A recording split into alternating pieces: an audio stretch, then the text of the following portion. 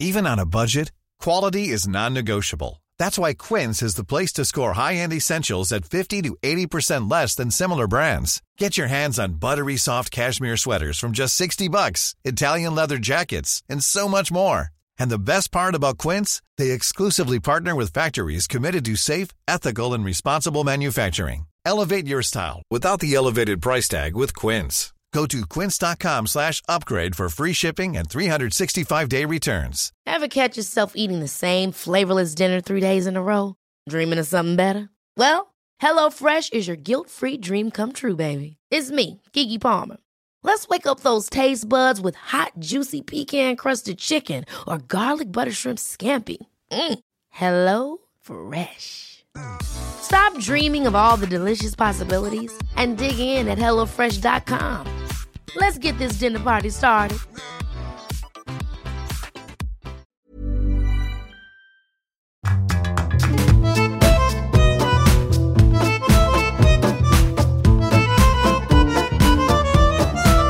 Hello, ahoy, welcome to a brand new episode of Writer's Routine. This week we're chatting to Lucy Hooft. She's worked all around the world in geopolitics for the Foreign Office, and she's now used that experience for a novel. It's called The King's Pawn. We talk about how NaNoWriMo helped her write, but also skewed the numbers a bit.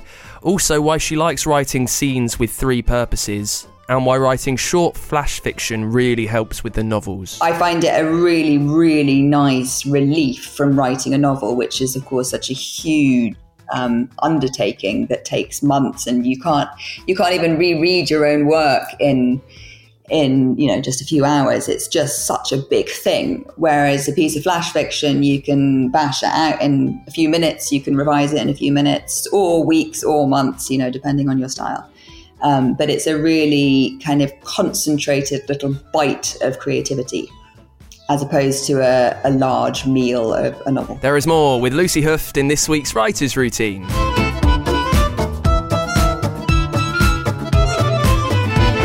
Yes, welcome along to the show.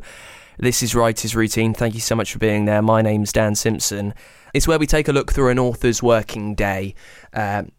All forms of authors, that's what I really like about doing the show. I get to have conversations with people from all around the world at all different stages of their publishing career. Some have published so many, they're all bestsellers, and they crack out as many as they can. Others have sat there for a little bit of time, just waiting for that perfect first book. And this week, we're chatting to a brilliant debut author, Lucy Hooft. She worked for the Foreign Office and for the UK Department of International Development. She's had quite an incredible career travelling all around the world. She then worked for Queen Rania of Jordan and spent time in the jungle. She now lives in Namibia. So she's done a lot for loads of different people, quite high up all around the world. I do ask the spy question, of course. And she's now taken that experience and knowledge and written a novel. It's called The King's Pawn. It's all about Sarah Black, a young female spy, and a huge international conspiracy with potentially enormous ramifications. It's set in Tbilisi, Baku, and all around the South Caucasus region. We talk about why it was inspired by a real-life event that no one has heard of. Also, why NaNoWriMo, the National November Writing Month, really helped her with this, but also slightly skewed the numbers. We chat about how, because this is the first Sarah Black novel, Lucy's already planned 5, and she's written quite a few of those. She's published this one, and we chat about dedicating time and energy into writing something that might never be published, and planning loads more. Did she ever feel guilty about doing this when there's so much else to do and she's not necessarily making money from it? You can also hear how much she thought of the genre and why it all started with writing games to fend off new baby brain. There's a lot on the way, so let's crack on. With Lucy Hooft, we start as we always do with what she sees around her in the place where she sits down to write.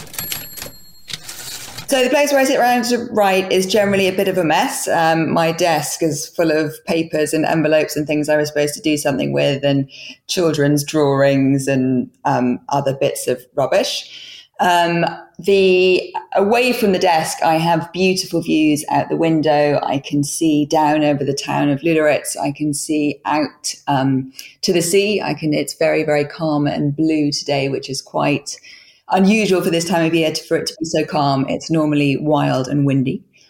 What else can I see? I have on my desk, behind all the rubbish, I have a couple of framed doodles, which are some of my most prized possessions. And they are doodles by Chris Riddell, who he's a children's illustrator and author. And they came from a talk that I was part of the Jericho Writers Festival that I attended, that was Neil Gaiman and Chris Riddell in conversation. And Neil Gaiman was sort of in full storytelling mode. He's one of the world's best storytellers and raconteurs. And as he was telling his stories, Chris Riddell was doodling and making live illustrations of the stories. And I was lucky enough to win a couple of these. And one of them, they talk about the bad advice that these two were given when they were children. And Chris Riddell was told to stop doodling, and Neil Gaiman was told to keep his head down and stop talking so much. And so I've got illustrations of this bad advice given to people to try and thwart their creativity as an inspiration for why you shouldn't always do what you're told.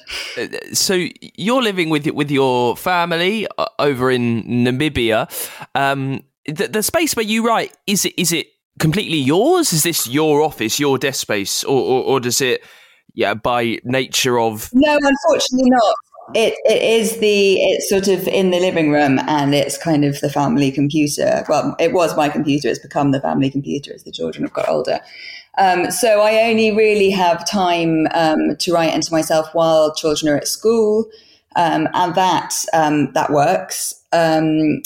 It sort of falls to pieces when things change. So if there's a child home sick or we have guests, then suddenly there's people sat in my office all day long and it doesn't work so well. But so long as the kids are at school, then it's my little realm for certain hours in the day. So you've got some form of chaos around you with the kids' stuff. You've got your illustrations on the wall. You've got a nice view out the window. What's practical around you? Is there anything to jog your mind as to what you're meant to be writing today? So I will always have a notebook to hand. I like to write most of my scenes sort of longhand to begin with. I won't write out the whole scene, but I like to jot down maybe notes about where the scene is taking place. I might do a bit of research. For example, if I wanted to write a scene in a bar in Istanbul, I'd get online, I'd have a look and try and pick up some details to bring it to life. I'd scribble those in my notebook. And then I would write the kind of main lines of the scene, what's it about, what's its purpose, what are its three purposes, if possible? What's its point of conflict and tension? And then I will sketch out the dialogue, again by hand in the notebook. And those are sort of the bare bones that I then take to my computer and write up based on that skeleton. You were quite specific there in the three purposes of a scene or a thing, if possible. Where does that particularity come from? That is a brilliant piece of advice that I got from Anna Davis, who runs the Curtis Brown Creative online writing courses. And I did one of the 3-month online courses with her about editing your novel. And she gave this piece of advice that every single scene, not just chapter, but scene should serve three purposes. So whether that's to do with plot or character development or foreshadowing or tying up a loose end or putting in a red herring, every scene has to be doing all of that work and all of that lifting. Otherwise, it's pointless or it's not working hard enough, let's say. So that was really, really helpful. It's helpful in editing to, each scene you think, does it justify its place? Or if not, can I combine it with some other things? But it's also helpful when you're thinking about writing the scene to make sure you do it right in the first place and don't need to come back in the edit and fix it. So I'm interested in how much of a conscious thought that is. I mean, you're publishing your first novel. I know that you've written shorter pieces of fiction before and just generally been writing. Since learning that on the Curtis Brown course, how much is that in the forefront of your mind when you are writing something fresh? I guess how naturally does it come now? Or are you still sitting there thinking, right, what are my 3 things? What purpose does this have? I suppose I am thinking actively about it, but it is a much more natural part of the process. So my first book it came out last week, actually, and the second one is coming out in March next year. And the third one is mostly written, and the fourth one is needs to be started. So with each of the books as I've gone, I feel like I've got a lot better at knowing what I'm doing. So book 1 took a really, really long time to write because I really had no clue what I was doing when I sat down to begin it. And I just, I had a character and I had an idea and oof, boom, off I went. And it was a mess.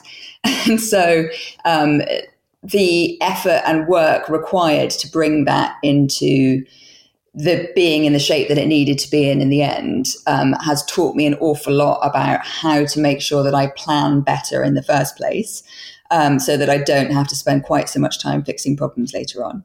So book 2 was a lot better planned, and book 3 has become, I wouldn't say I'm fully kind of mechanized about it, but I've got a big master spreadsheet. I know exactly what all the main character arcs are. I know what the big points of tension and conflict are. I know more or less everything that's going to happen before I even start writing to make sure that it hits all the right notes. Now, you've planned, as you said, you're writing your 4th book. I'm sure you've planned many more. It's very rare for an author to knock it out the park with their first book and then they can sit happy being an absolute debut success. What's it like for someone where you are who's just published their first novel thinking, I might not hit my stride, I might not get really good until another 3 or 4 books down the line? How do you view that long-term process? It was during the long road to publication, it was one of the most difficult things because I've always envisaged this series as a 5-book series. And I was completely committed to writing it, whether or not they were ever going to get published, because I just really want to find out what happens in the end. And I want to read the last books. But then the first one, it took a long time to get it good enough to get to the stage where it was ready to be published. And so throughout that time, I was then thinking, what a mess have I got myself into, that my first book is not good enough to be published, but my second book follows on from the first and the third follows on from the second. And have I got myself into this terrible rabbit hole? But I think now that, I was able to take a break from the first, go on to the second, finish it, revise it, edit it, come back to the first, start again, rewrite, revise. It's been really helpful to have all of these different things to work on in parallel almost, or at least in series, so that then when the first one was out, I'm not now stuck with the sort of, oh my goodness, what do I do next moment that I think a lot of debut authors have, because the second one's already ready and I know exactly what comes next and I just feel sort of better prepared for it. Of course, there's the fear that I'm sure strikes any author of, when you put your first book out, how is it received? Because it's the very, very first time that you've ever made your writing available to readers, and you just have to hope that they like it and that the reviews are good and that it's encouragement enough to keep going. We get quite specific on the show. People are very interested to know, like, what's on the desk. So what are you writing on? So it's the family computer. What software do you use? And what font do you use, Lucy? I've always heard this on the podcast, and I always think I don't even know what font I write in, which is strange. I write on an iMac desktop computer with a very large screen. One of the other day jobs I do is video editing, so I need to have a very big screen. I have always, up until now, written in Pages, which is the sort of word processing software that comes with a Mac, which is sort of fine, but it's not terribly useful for sending it back and forth for comments and revisions and stuff. So I have finally, just in the last month, bitten the bullet and paid the money to get the Word for Mac. subscription. I think I write either in Arial or Times New Roman because I'm not that I'm not that fussed about the font. I find it's quite useful when I'm revising and when I'm editing to change the font, to suddenly do something completely different, because it forces your eye to look at it differently, and you pick up much more on typos or things that read weirdly because it suddenly looks different on the page. So it's a bit difficult to give you a typical day because I don't really have any typical days.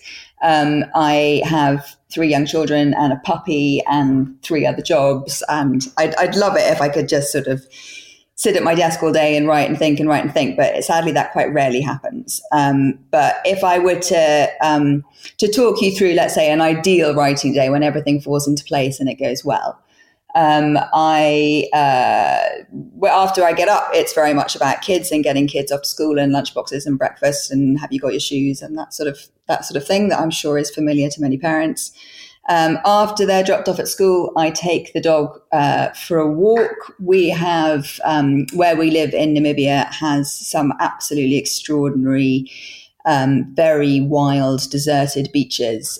So I'm lucky enough to go and walk on a completely empty, wild stretch of coastline every morning with the dog. And that's a really, really great way to set me up for the day, whatever it is that I'm doing. It's a great space to be able to think, to plan ahead what I'm doing, perhaps to work through any problems or prepare for anything I need to do in the day.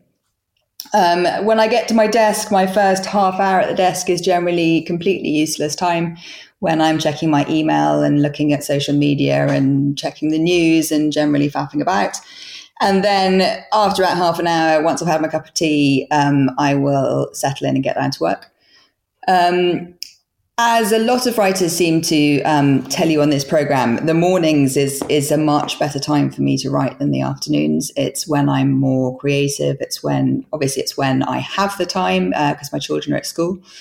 So that is when I have my most productive hours and try and get the most done.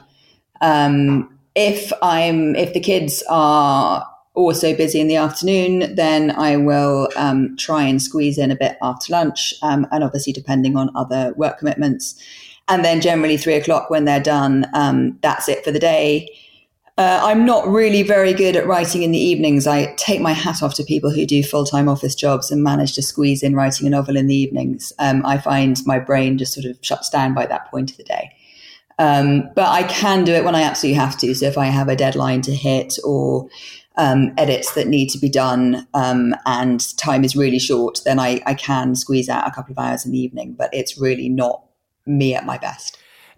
If you're getting all your work done in the morning, because you know that, well, kids are going to come home and your energy will massively flag through the afternoon, how much pressure is there in that period to get stuff done? How much does that thought that this is the time when you need to be writing ever get in the way of the actual writing? I think it helps to focus the mind. When I very first started writing The King's Pawn, I had a just 2-year-old and a newborn. And so my time was incredibly precious. And for 3 hours in the morning, I had a babysitter who would take the children out and go and play with other children. And for those 3 hours were so immensely precious that the idea of wasting them doing anything other than writing always felt just wrong. And I think I probably used to do much more in those 3 hours than I would have done if I had 6 hours without the time pressure, just because I was so conscious of the fact of what precious time this was. And is there an aim? Is there a goal for those 3 hours, somewhere you want to be, either in the story or in your word count? I find 1,000 words a day is a very good ballpark. Obviously, it doesn't always happen. Sometimes it's more. But I find that's a good chunk of writing. It takes you far enough forward and it feels like you've done something. I find it hard to do much more than that. I find I kind of start to flag or run out of steam, even if I do have more time. The bulk of the second book was actually written in NaNoWriMo a few years ago. And that, obviously you have to keep up on average. I think it's like 1,600 or so words a day, every day, including weekends for a month. And that was really sort of out of my comfort zone. And I did it, and it was brilliant. And it was a really, really great way of just pouring the story out. But I couldn't possibly have kept it up for longer than that month. I'm always interested by NaNoWriMo. I've kind of dabbled in it. How much did it kind of set you up for months that weren't November? Say in the middle of May, did it make it easier for you to just like try and crack out 1,000, 1,500 words that maybe you weren't suited to before you were forced to do that for 30 days? I don't think I was massively more productive afterwards. What it did make me realize was how much you can actually get done in small windows of time if you just really crack on and do it. So in NaNoWriMo, I used to do writing sprints with sort of other people who were also doing it in Brisbane, where we were living at the time. People I didn't even know and never met and had no real accountability, but just somehow knowing that they were doing it at the same time that I was doing it made me feel like it was, that I had to just get on. And so you'd set a timer for half an hour, you'd all go, and then you'd write away. And half an hour later, you'd just report in with how many words you'd written.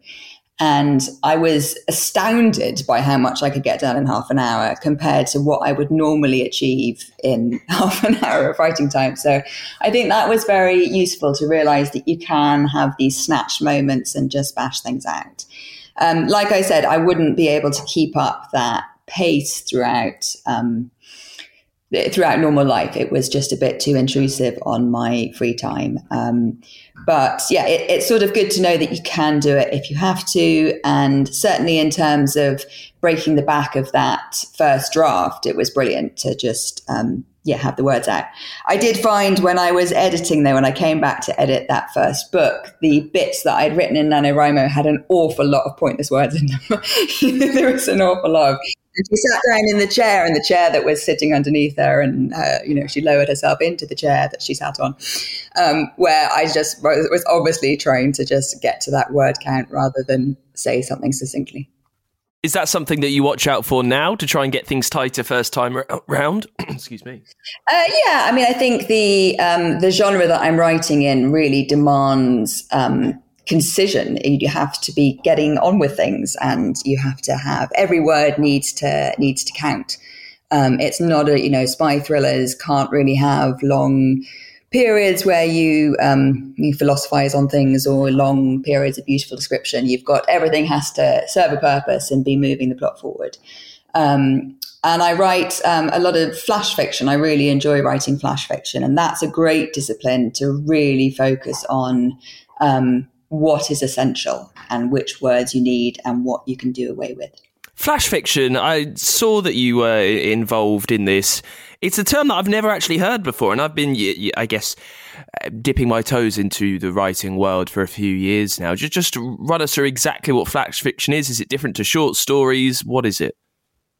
Yeah, it is. I mean, it's a funny name, and it is a very sort of distinct genre of its own almost. It is generally defined, it's sometimes called microfiction, and it's generally short stories of 500 words or less. Sometimes 300 words are the limit, sometimes 100 words, which is really a micro story. And the idea is that you really tell a story with those words. So it's not just an image or a moment or a quick illustration, but it's a story with a beginning, a middle, and end, and a point of reversal, and it's an amazing art form. I had never heard of it either until I sort of started dipping my toe into it, and it's big on Twitter. That's where I really came across it, and some of the people who do it well. It's extraordinary how much story and character and world they're able to create in just a few hundred words. I find it a really, really nice relief from writing a novel, which is, of course, such a huge undertaking that takes months, and you can't even reread your own work in just a few hours. It's just such a big thing. Whereas a piece of flash fiction, you can bash it out in a few minutes, you can revise it in a few minutes, or weeks or months, depending on your style. But it's a really kind of concentrated little bite of creativity as opposed to a large meal of a novel. How did that set you up for then moving to write full novels of 80, 90,000 words, which has got to be the gestation period on what you're telling has to be a lot longer? As you've said, I know you're still writing spy thrillers, so that is quite tight, but it's different from the pacing and the plotting of something that's only 500 words with a beginning, a middle, an end. How did you translate one skill to the other? So the spy novels actually came first, and the flash fiction has been an escape from the tortuous plots of doing spy writing. So I've always done both at the same time. And it's because they're so different that I enjoy doing both. One is a welcome relief from the other. Well, then I guess the question is, writing flash fiction, if you've got 5 books that you want to write in the spy series, writing flash fiction is surely taking time away from moments you could be spending writing a novel. So why do you do it? That is a very good question. I think it's just all about, I think flash fiction for me is a way of not quite parking ideas, but when an idea pops into my head, or an image or a vision, or a story idea, or just something that just jumps in and demands to be thought about. Flash fiction is a great way of giving it life in a way that isn't sort of all-consuming. I don't have to suddenly start writing another novel when I'm midway through the one that I'm currently working on. It's something that I can do in half an hour, in an hour, and then it's there and it's out. So it's a great way of sort of, acknowledging, recognizing, using the different inspirations and ideas that come in the course of life without distracting too much from the major work in process, which is the 5-volume spy novel series. You knew that you wanted to write 5 volumes. At what point did you get a publishing contract for that, for at least 1 or 2, whatever it is? Quite late in the process. I had a complete draft of book 3 before I signed with Burning Chair. So there were definite moments when I thought, this is just the ultimate vanity project, or just the ultimate act of insanity to be busying away with this whole series while not yet knowing if anyone will ever read it. But like I say, I kind of just didn't really have the choice. It just demanded to be written, and the character demanded that I told her story. And so I got on with it, and obviously hoped that it would one day be read. And it is exceptionally sweet to be able to finally share it with the world after this sort of long period of wondering what would ever happen to it. Well, that's what I'm amazed by, because you're busy with work, with many jobs, with a family, with everything that's going on down there, and then you're taking time out of all of that to write these books, not knowing if you'll end up getting paid for them a few years ago. I mean, how?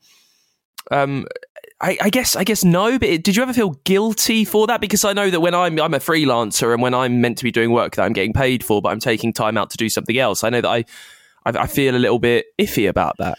Yeah, definitely. And also, if you're, I was the sort of stay-at-home parent, if you like, for small children. So in order to be able to buy myself this time, I quite literally had to buy myself this time. I'd have to pay a babysitter to take the children while I did this. And that made me feel very guilty and very kind of, what is this self-indulgence?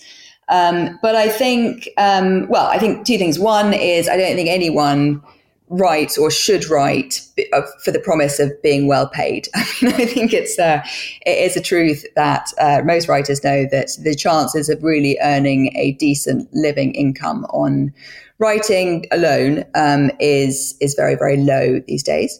So it has to be something that you enjoy enough, just from the process of doing it and the process of being able to share it with the world. And then it was also for me a kind of a piece of self-care. So when I was, especially when the children were very little, when you have really young children and babies, your world is completely consumed by their needs and what what you need to do to look after them. And so having somewhere that I could escape to in my mind, and something that was just mine, that wasn't anything to do with the children, that I could do on my own, and I could also think about and have as a place to escape to when I was otherwise perhaps quite physically restricted, was a real help to me, and something that I think I would have really, really struggled to be without. When things are getting tough in your very tight time of writing, when the words are struggling to come out, is there anything that you've learned that just helps it a little bit? Maybe a piece of music, a cup of coffee at a certain time? What do you do, Lucy? I think going for a walk is one of the most brilliant things you can do in life for any problem that you have. I think a walk can unlock things that you didn't know where to look for. I find playing the piano, I'm not a very good pianist at all, and I certainly would never play for if anyone else was listening, but I love playing for myself, and there's something about the different part of your brain that you use when you're playing the piano compared to writing that I find is like pressing a reset button. If I'm stuck with the writing and I leave my desk, I sit down at the piano and I play something short and quick, I'm able to go back to the desk in a completely different frame of mind from where I left it. And that's a really valuable trick to be able to feel productive while also feeling a bit stuck. If you thought the only way to get a more defined jawline with natural-looking results was through surgery, think again. Juvederm Volux XC is a non-surgical injectable gel filler that improves moderate to severe loss of jawline definition and can help you achieve natural-looking results with little downtime. Even better, this improved definition lasts up to 1 year with optimal treatment. No maintenance required. Improve jawline definition for a smooth, sculpted look with Juvederm Volux XC. For important safety information and to find a licensed specialist, visit Juvederm.com. That's JUVEDERM.com. Not for people with severe allergic reactions, allergies to lidocaine, or the proteins used in Juvederm. Common side effects include injection site redness, swelling, pain, tenderness, firmness, lumps, bumps, bruising, discoloration, or itching. There's a risk of unintentional injection into a blood vessel, which can cause vision abnormalities, blindness, stroke, temporary scabs, or scarring. Talk to a licensed specialist to find out if it's right for you. Hiring for your small business? If you're not looking for professionals on LinkedIn, you're looking in the wrong place. That's like looking for your car keys in a fish tank. LinkedIn helps you hire professionals you can't find anywhere else, even those who aren't actively searching for a new job but might be open to the perfect role. In a given month, over 70% of LinkedIn users don't even visit other leading job sites. So start looking in the right place. With LinkedIn, you can hire professionals like a professional. Post your free job on linkedin.com/achieve today. Millions of people have lost weight with personalized plans from Noom. Like Evan, who can't stand salads and still lost 50 pounds. Salads generally for most people are the easy button, right? For me, that wasn't an option. I never really was a salad guy. That's just not who I am. But Noom worked for me. Get your personalized plan today at Noom.com. Real Noom user compensated to provide their story. In 4 weeks, the typical Noom user can expect to lose 1 to 2 pounds per week. Individual results may vary. We're back with more from Lucy in just a sec. Very quickly, I'm just popping up to say if you're enjoying the show, as always, you could really help us out by becoming a backer at our Patreon page. It's patreon.com/writers routine, and I cannot thank you enough. I know times are tight at the moment. I cannot thank everyone that's supporting us. If that's you, if you've done it recently, I just really appreciate the time and the effort and the money that you've given to just help us carry on, to help us keep bringing you these chats as often as we can. For that, you get our eternal thanks, our eternal gratefulness, of course. There is even merch. There's some bonus stuff. There is even a way for your book to sponsor this show. So if you've published recently, if it's not got the fanfare that it's deserved, because I know that so often happens in publishing, you strive for so long to get your words down, and then it doesn't always go quite as you wish. Now, that's fine, because it's different for everyone, but you can let me plug away for you by becoming a backer at our Patreon page. It doesn't cost a lot. A few dollars a month really helps us carry on, and anything is really worthwhile at the moment. So thank you, and you can get involved. It's patreon.com/writersroutine. Let's get back into it then with Lucy Hooft talking about her new novel. It's the first of 5 in a new series starring the young spy Sarah Black. It's called The King's Pawn. You can hear how much she thought about spy thrillers as a genre before she started writing. Also why she started to structure novels like each one is a separate Netflix series. That's a really interesting way of doing it. Find out more about that. And we jump back in talking about the novel. Where did that first idea come from? Where to start? So, when my first child was born, my husband used to set me writing exercises as a way of sort of fending off baby brain, and giving me something to do while I was sat for many long hours nursing a very slow baby. They were all sort of ridiculous and outlandish prompts, like an Afghan warlord is eating chicken feet in a cafe, and I'd have to write 500 words on it. And it was just a really nice exercise, and it was fun, and it would give us, the two of us, something to laugh about in amongst the intense periods of small babies entering your life. And then one day, one of his prompts was about this girl who was a spy, and her father worked in the cabinet office, and the 500-word prompt turned into a set of 5 novels. Sarah just jumped off the page and demanded that her story be written, and that's what I've been busy with ever since. Part of the reason why I enjoy doing it so much, and I think why it kind of struck such a chord, was that I had this career in the Foreign Office for a bit, and then the Department for International Development, and then working with Her Majesty Queen Rania in Jordan. And I had been to all these extraordinary places and met all of these extraordinary people. And I really wanted a way to capture some of the best bits. But I didn't want to write a memoir. That seemed boring and a bit pretentious, especially as a 30-year-old or whatever I was at the time. So to have, to be able to have a framework into which, a fictional framework into which I could borrow the best bits of real life, just worked and was great fun. And so that is where the series have come from. I wasn't a spy, but an awful lot of people thought that I must be, because I had this strange life of, I was thrown off into the former Soviet Union and then Beijing and then wartime Sierra Leone. And so the books are a sort of what if that had been true, what might it have looked like? Well, I'll say the classic, which is that if you were a spy, you wouldn't broadcast you were a spy, would you? So we'll never know. That's right. There we go.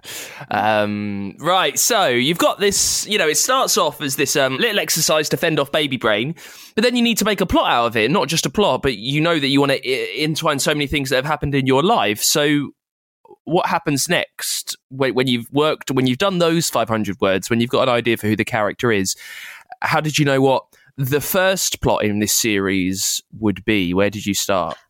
So I definitely can't, I would not recommend that anyone ever does it the way I did it, which was just to sit down and write about this character, doing some things that I did and meeting some people that I met and having a great time in Georgia. That was absolutely not the way to go about writing a spy novel.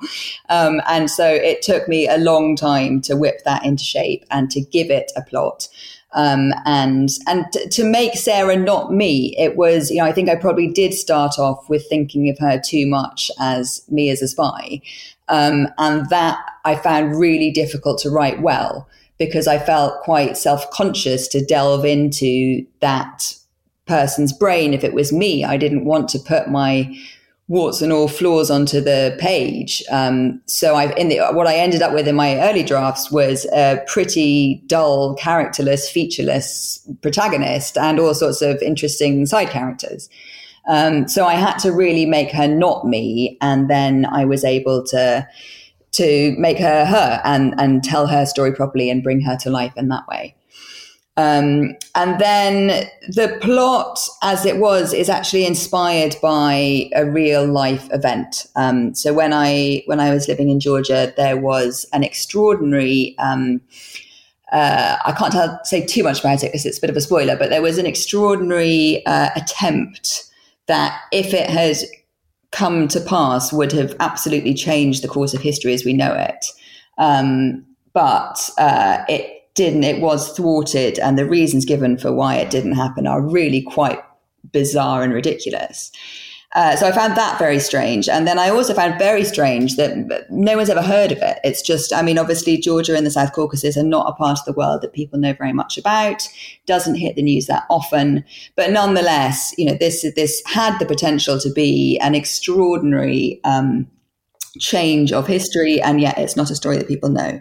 So that was the event that inspired the plot. And from there, I just sort of weaved in what was Sarah's role in making sure that history went the way it did rather than the way it could have done. Talking about Sarah and how she's like you, but you didn't want to make her like you, so you kind of had this very bland character at the start. Surely that must be so tough to have this blank canvas that's living quite a few of the things that you've done, but isn't you. How did you make her separate in the end? I think it just took a lot of really thinking hard about who she was. What were her main defining characteristics? What were her kind of foundational traumas? What were her big motivations? I did a really brilliant course with a writer and psychologist called Stephanie Carty, where she makes you really delve into the psychology of character. And that was an incredibly useful thing, because I think I hadn't thought that deeply about who she is and why she is who she is and what's happened to her in the past to make her respond the way that she does. And Stephanie is just brilliant at putting her finger on, what you're trying to say and then saying it better. So she really helped me get to grips with who Sarah was. And then, once you have that deep understanding, you then know exactly how someone will respond to different challenges or events. And you also know then how to build in the emotional depth, because what are the things that will be most difficult for Sarah? Those are the exact things you need to throw at her in the novel. We spoke earlier about the style of the spy thriller, and I wonder how much you thought about that when you first started writing. So when you were just getting your very first draft down, and after the exercise that your husband gave you, were you thinking much about how you write a spy thriller, like the length of sentences, how complex the language needs to be? Not really, and certainly not as much as I should have done, I think. I did read a lot of the Ian Fleming Bond novels at that time, and I thought, all right, I can do that. But I hadn't really read that much other spy fiction. I hadn't read round the genre at all, really. And that was, I think, an error. And I, again, would not recommend that people jump into a genre that they don't know much about. But through the process of the editing and the reworking and the redrafting, I have, of course, looked a lot more at the genre and worked out a lot more, what are the expectations and what are the things that you just, that are expected? What are the things that you just can't really get away with? What are the important things that people want to see in spy fiction? I think, I suppose because I come at it in this funny way, I've always thought of the novels as spy novels for people who don't like spy novels. And the early reviews coming in back that up. A lot of people have started their reviews saying, I wouldn't really normally read a book like this, but what fun, and it was great. And that was exactly, I suppose, what I wanted to achieve. I wasn't a big reader of spy novels, but I suddenly wanted to write one. And so I was hoping that it would appeal to people who weren't necessarily big readers of spy novels, but actually found they could be, lots and lots to enjoy and admire in them. Having said that, I still want to be true enough to the genre that I also hope people who do like spy novels will enjoy it too and won't just find it too different. We often speak to authors on the show who talk sometimes about the perils of over-plotting, that you'll think you're going down one road and then your characters snatch you down a side street and take you off course. I imagine that's tough in one novel, but you've kind of had planned out 5 to a degree when you started. How were you doing that? How were you knowing what Sarah would be doing generally in 5 books time? So it's quite, the amount of planning I've done for the 5-book series is very light. So what I know about each of the books in the series is where they're going to be set. Each one is set in a different geographic location. I know what is their place within the 5-book arc. So, the first one, she's very innocent beginner. Second one, she's sort of got plucky confidence of a lucky start behind her and a bit headstrong, but also still a bit inexperienced and doesn't know what she's doing. Third one, she's suddenly realizes the way bigger game that is being played that she could be part of. So that kind of, I've got a headline for each one. But in terms of the plot and what happens, it's very much open to be set. And I think, if all 5 of them were really, really plotted out, I think I would find that very restrictive. So each book has the main character journey that she needs to take is clear. And then, I work that out as I get to each book in turn. So how do you work it out when you get to each book in turn? So say you're sat there writing your 3rd book, for instance, when you start typing, knowing now who Sarah is because you've been with her for 2 other novels, so you know what she's like, you know what she's done before. When you sit there writing it, do you have is it a scene by scene guide? Is it more a beginning, middle, and end? How much do you leave it up to her and her adventure? So no, I am quite prescriptive these days before I start writing. So I will start off with a massive, big kind of A2 size book. And I will scribble out, okay, what is her journey here? What does she want? What's stopping her from getting it? And then I'll do the same for the other major characters. So, of course, Sarah is my protagonist I've had throughout, but there's a number of other characters who reappear throughout the books, which is a great advantage because I know them really well and I know them inside out. But the challenge is that you have to make sure that each book, something new happens to them, that they have some new journey of discovery. So I think for each of them, what are the same sort of questions? What do they want? What's stopping them from getting it? What are them? And then also the same for the main baddie or, antagonist or whoever it is that's going to be Sarah's arch nemesis. Is there one? Is there 2? Is there a twist? And then I will sort of sketch out those threads, if you like, the journeys for each of those characters. And then I'll see, well, where do they interlink? How do you make what one person wants be the opposite of what another person wants? And then you've got plot. So that's the sort of first step. And then my biggest collaborator in all these books, and especially on plot, is my husband. He is really, really brilliant at the big picture stuff. So I will go away and I'll have my ideas and I'll have my kind of general framework. And then he and I will thrash out together. Well, how's that going to work? And who are these different people? And what is the plot? And what are the real life hooks that we want to base this on? And the actual planning of the plot is a really, really collaborative process. And then once I've got that idea, it goes into a sort of Excel spreadsheet of this needs to happen, that needs to happen, the other needs to happen. In book 3, or before I started working on book 3, I spent a bit of time working with a very prominent British director and a amazing Polish actress, writing a Netflix series or a Netflix pilot and a proposed series, which never got made in the end. But it was my first time doing screenwriting.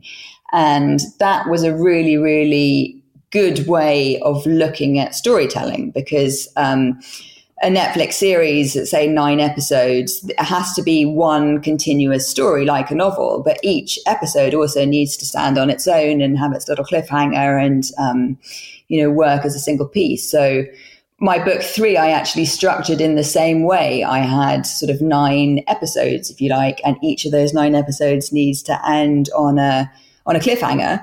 And then as I sort of worked that out, each episode would be maybe 3 or 4 chapters in the book, but to make sure that it has that overarching structure, the same as a TV series, I found just a really useful way of making sure that the pace and the tension and the different interweaving storylines had the right balance before I started writing. And that is it for this week's Writer's Routine with Lucy Hooft. Thank you so much to Lucy for coming on the show. Their novel is The King's Pawn. It's out now. It's the first in a brilliant 5-book new spy thriller series starring Sarah Black. Next week, we'll be back with another fantastic author running us through their working day. In the meantime, you can support us out, help the show, become a backer at patreon.com/writersroutine. You can get in touch, writersroutine.com, and drop us a follow on Twitter. We are at WritersPod there. And I will see you next week. Until then, bye.